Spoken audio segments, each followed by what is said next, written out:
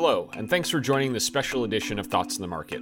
I'm Andrew Sheets, Chief Cross-Asset Strategist for Morgan Stanley Research. And I am Reza Moghadam, Chief Economic Advisor to Morgan Stanley. Today we'll be talking about the proposed EU Recovery Fund, some of the key debates facing policymakers, and how investors are viewing the proposal. We're recording this on Friday at 2 p.m. in London. Reza, just to catch listeners up to speed, maybe you can start by covering a few high points of the €750 billion recovery fund that's been proposed. First of all, it is, I think, a both political and economically significant step. It is politically significant because it's a strong signal of solidarity in Europe. The countries with stronger fundamentals, with financial muscle, such as Germany, are prepared to help countries that have been more severely impacted by COVID-19 and whose economic fundamentals are weaker. Let me give a few details. How does it work? Essentially, the EU countries enable the European Commission to issue 750 billion of long-term AAA rated bonds. That is just over 5% of the EU GDP. They will then distribute this to member states. About 500 of it will go to grants, so it doesn't have to be paid back. And about 250 billion of it goes in form of loans. The bulk of the funds, and this is where the economic significance comes through, the bulk of the funds will go to the regions and the sectors that have been affected adversely by COVID-19.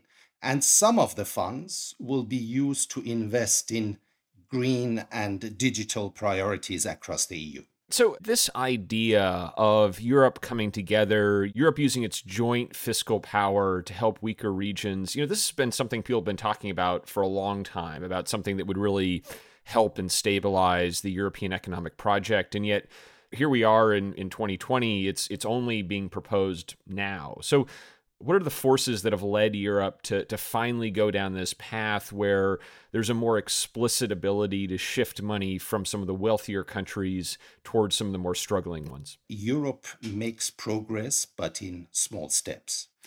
And I think the view about supporting each other has changed. There has been a significant change in thinking in Northern European countries, particularly Germany. And I suppose there are two reasons behind it. There has been questions raised whether the euro area in particular can survive this crisis as a unit. The viability of euro area has been questioned. And secondly, there is also self-interest here. The EU as a whole is probably the largest trading bloc in the world. The countries in the EU trade more with each other than they do with, say, US or China.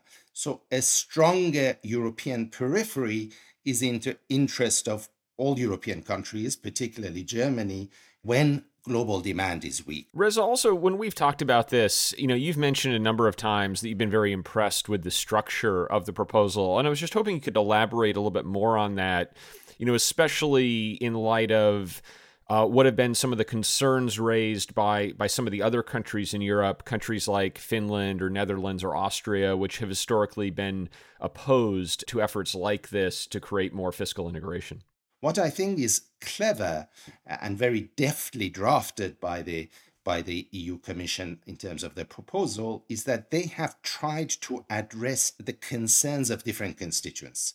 For example, green issues and digital investment are very big issues of concern to the electorate of some of the countries you mentioned. And so there is a large amount of spending that is going to be done on that across the Eurozone.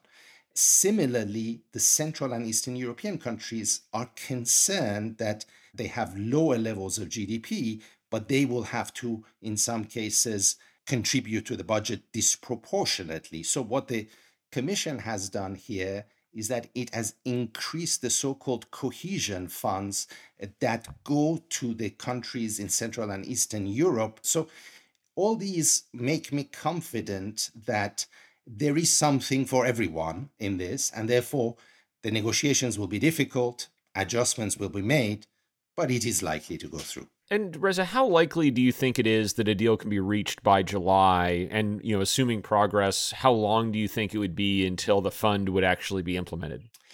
I think July is a key date. Why? Because Germany takes up the presidency of the EU at the beginning of July.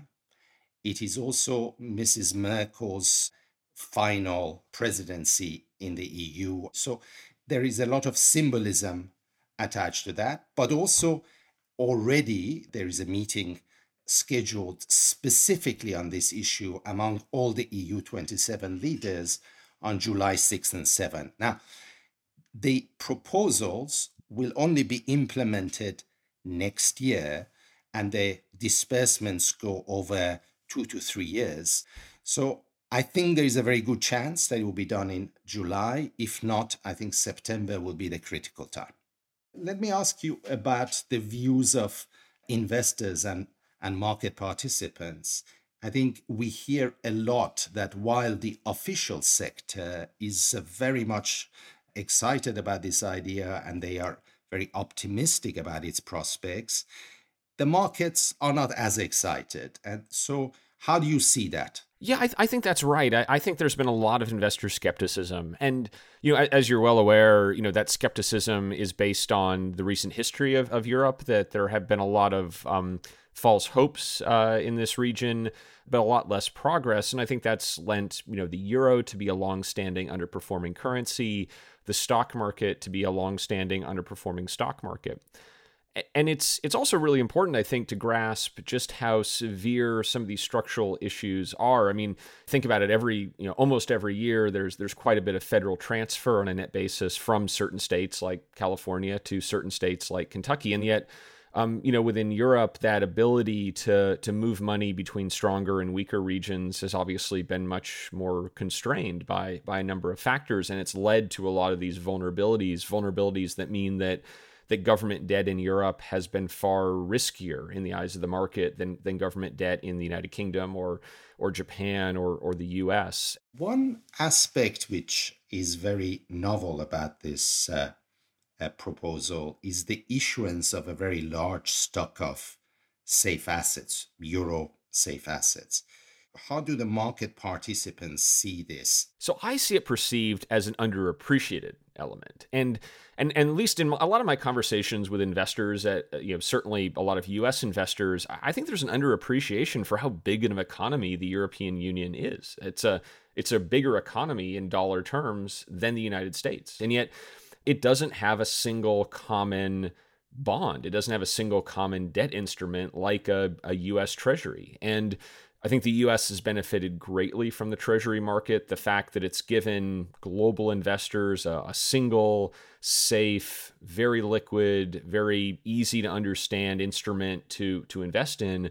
Whereas, investors looking at Europe, they could buy government bonds in Germany, government bonds in Italy, a host of other countries. And so, in creating this single jointly backed bond, as you mentioned, I think it's a really big deal. And, we think it will be very popular. We think a lot of investors will want to own it because of all those characteristics. And the introduction of it, we think, will reduce some of the scarcity premium that's been applied at the moment to German bonds, which is a reason why we think this will lead German bond yields to be somewhat higher as a result. Maybe one final issue to ask you about, Andrew.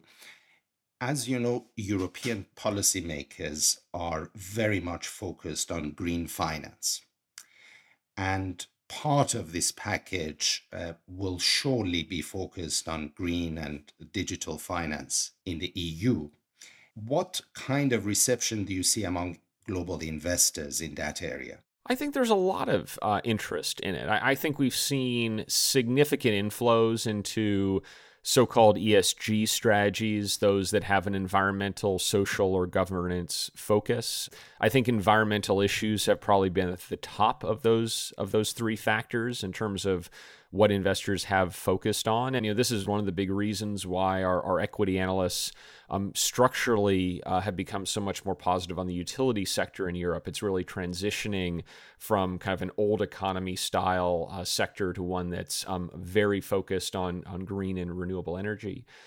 But Reza, I think there's actually another part of this story that also has some very interesting kind of historical consequences. I think there's this kind of question of, is this a Hamiltonian moment? Referring to America's first Treasury Secretary, Alexander Hamilton, and his desire to really roll up a lot of the old state debts into a new federal debt. And there were a lot of reasons, for him wanting to do that.